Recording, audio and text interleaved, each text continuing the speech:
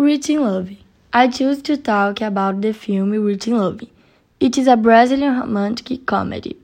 Well, click.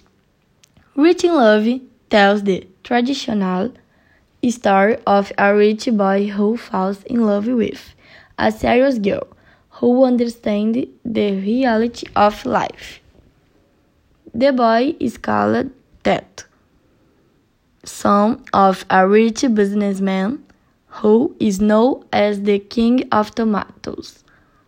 Teto didn't have to worry about his studies or his future because he would inherit his father's factory until he falls in love with a determined girl who studies to be a doctor and can't wait to become independent.